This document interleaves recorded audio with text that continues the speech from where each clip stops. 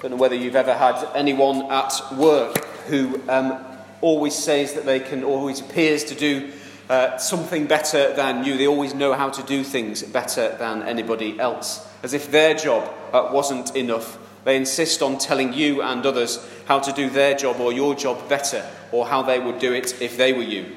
It is one of the most, I think, annoying traits in the workplace, isn't it?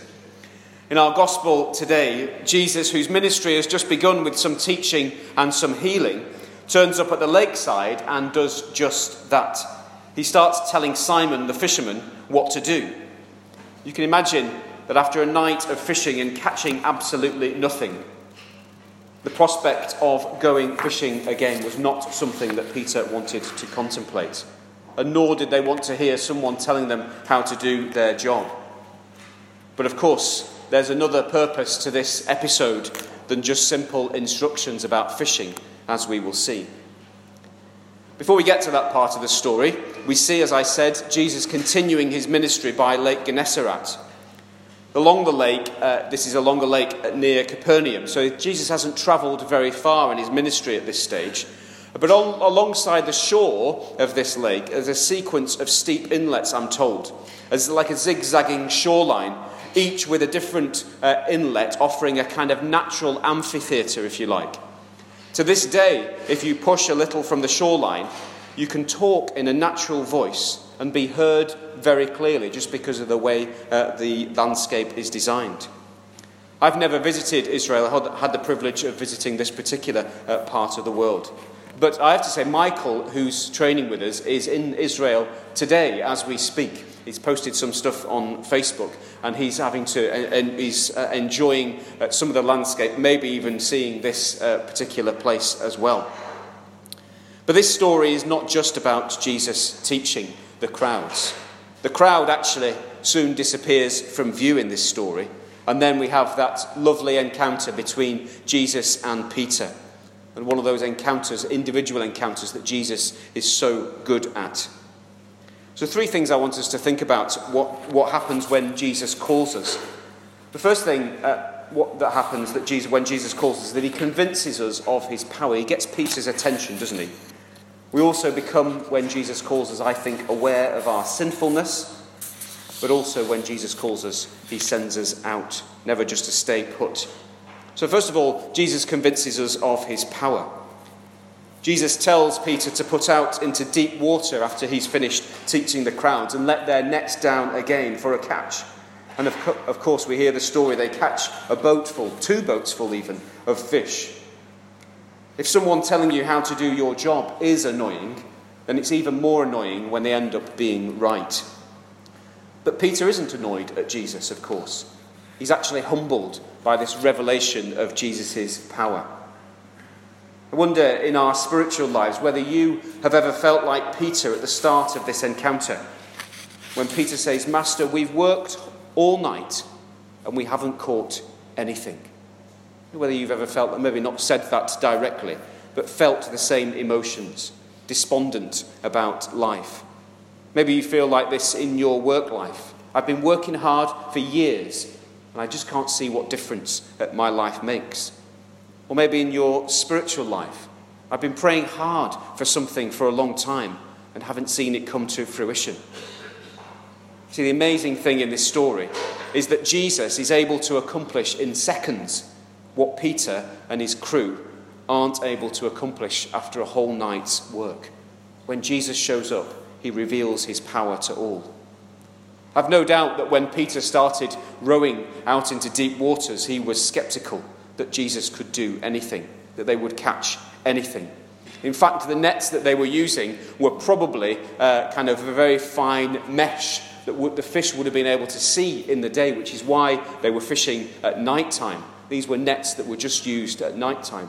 So it was ridiculous that Jesus should suggest that they take those nets out and go fishing again. They surely wouldn't catch anything. So I'm sure Peter is sceptical. But Jesus wants to show Peter of what he is capable, in order that he might get his attention and follow him. He reveals his power to him when he calls Peter and gets his attention. So first thing, when Jesus calls, he shows his power to us. When Jesus calls, we become aware of our sinfulness, like Peter. In fact, the thing that all three of our readings have in common this morning is the conviction that each of the characters in focus feel unworthy of the task to which they're being called. Isaiah has this amazing vision of heaven, and he's convinced that having seen God, he will now die. He says, "Woe to me, I am ruined, for I am a man of unclean lips, and my eyes have seen the King, the Lord Almighty." There was a view in the Old Testament that if you saw God, that you would perish.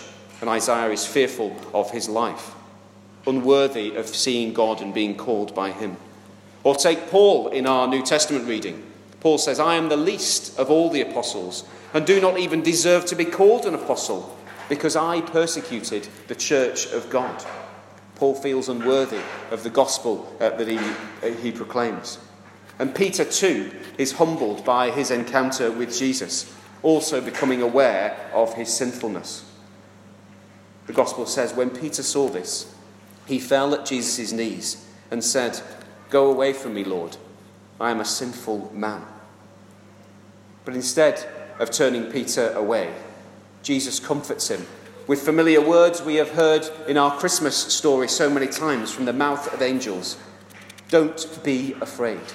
Don't be afraid. You're in the presence of the Messiah, but it's okay. I've got a job for you to do. Jewish boys in this period of history would have been educated to a certain age, depending on their abilities, how clever they were. Those who didn't or weren't clever enough to continue in their studies after a certain age went back to the family business to work with their father. We can assume that Peter, James and John were in that category, that they'd studied for a certain length of time, but they hadn't cut the mustard when it came to their education. They weren't clever enough to continue in formal education, and so they'd returned to do their father's work. But a different sort of rabbi this day for Peter, James and John would intervene in their lives and call them to follow him and offer them a different kind of education to a normal rabbi. It may be the case that when we come into the presence of God, we become aware of our own unworthiness to follow him. But this must not stop us from serving him.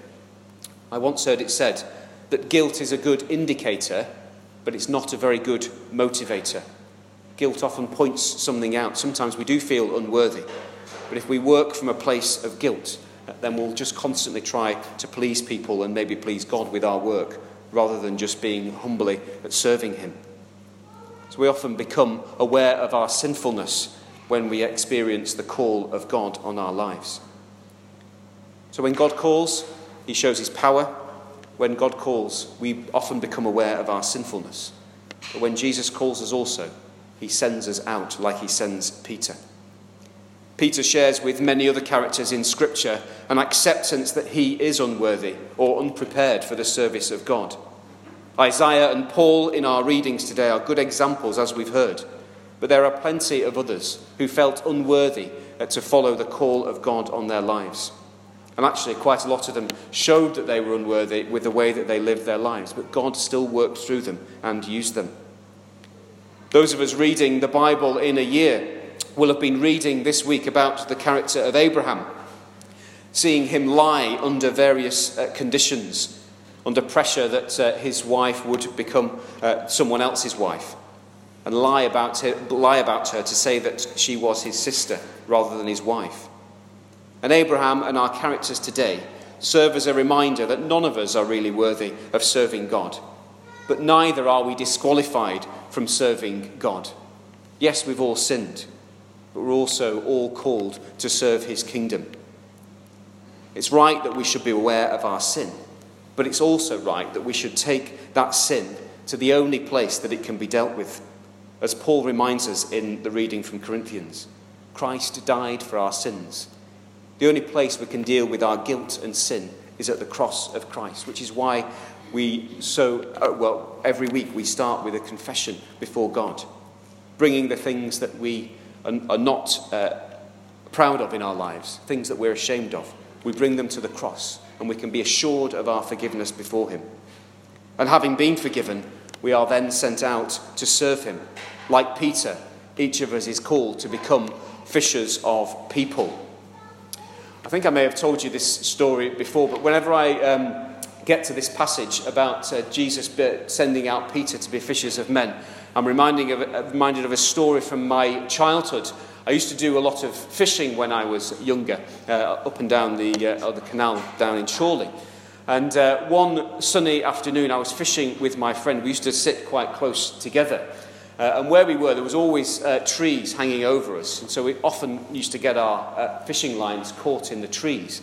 And one afternoon, I cast out my rod to catch some fish. And I thought I'd got my hook stuck in a tree. And I was yanking away at the rod, trying to get the hook out of the tree. Unbeknownst to me, I hadn't caught a tree. I'd caught the cheek of my friend. And as I was pulling harder and harder, he was screaming louder and louder. I thought he was encouraging me to get it out of the tree. He was encouraging me to stop pulling his face apart. I eventually stopped, and we got another fisherman just further down the canal to come and help us out. And he managed to get the hook out, and all was well. He wasn't damaged at all. But I'm always reminded of that we're called to catch people, but maybe not like I was. Hopefully not like I was doing on that particular day. But certainly we're called to go and spread the gospel amongst other people. The General Synod in the Church of England is prioritising in its next meeting and over the next year discussion on evangelism. And I was interested to read in the Church Times this week that if one person in every 50 from our regular attendees, they weren't just talking about St. John's Church, they were talking about the whole of the Church of England, but if one person in every 50 from our church attendance invited one other person to church or a church event, and they subsequently started attending, that we would reverse the present decline in the Church of England. Currently we are experiencing 16,000 people, a decrease in the numbers of 16,000 people every year. If every one person in 50 invited someone to church, we would offset that by 14,000. So we would increase the numbers of people coming to church by 14,000. Our average attendance here at St. John's is just over 50 people. We average 52 people. So if one of us invites someone to church or to a church event and they subsequently start coming to church, then we will have done our little bit in the wider Church of England. But that's a challenge to all of us. I'm not just saying who's going to be the one that invites someone to church. Our encouragement from our gospel this morning is like Jesus, to obey Jesus like Peter did, to be sent out by him to become fishers of people. So often when Jesus calls, we become aware of his power. But then in the midst of that power and the calling, we can often become aware of our sinfulness. But we mustn't let that sinfulness discount us from following him and disqualify us from serving his kingdom. Because Jesus always sends out his people. Whenever we gather for Sunday worship, we always say that prayer at the very end. Send us out in the power of your Spirit to live and work to your praise and glory. So as we pray that this morning, we have in our hearts the desire to go out, like Peter, to obey Jesus' call and fish for people. Let us pray. Father, may these words penetrate our hearts this morning. Help us to obey your call, to go out into your world, to serve your kingdom, and to call others to the gospel of Christ. For Jesus Christ's sake. Amen.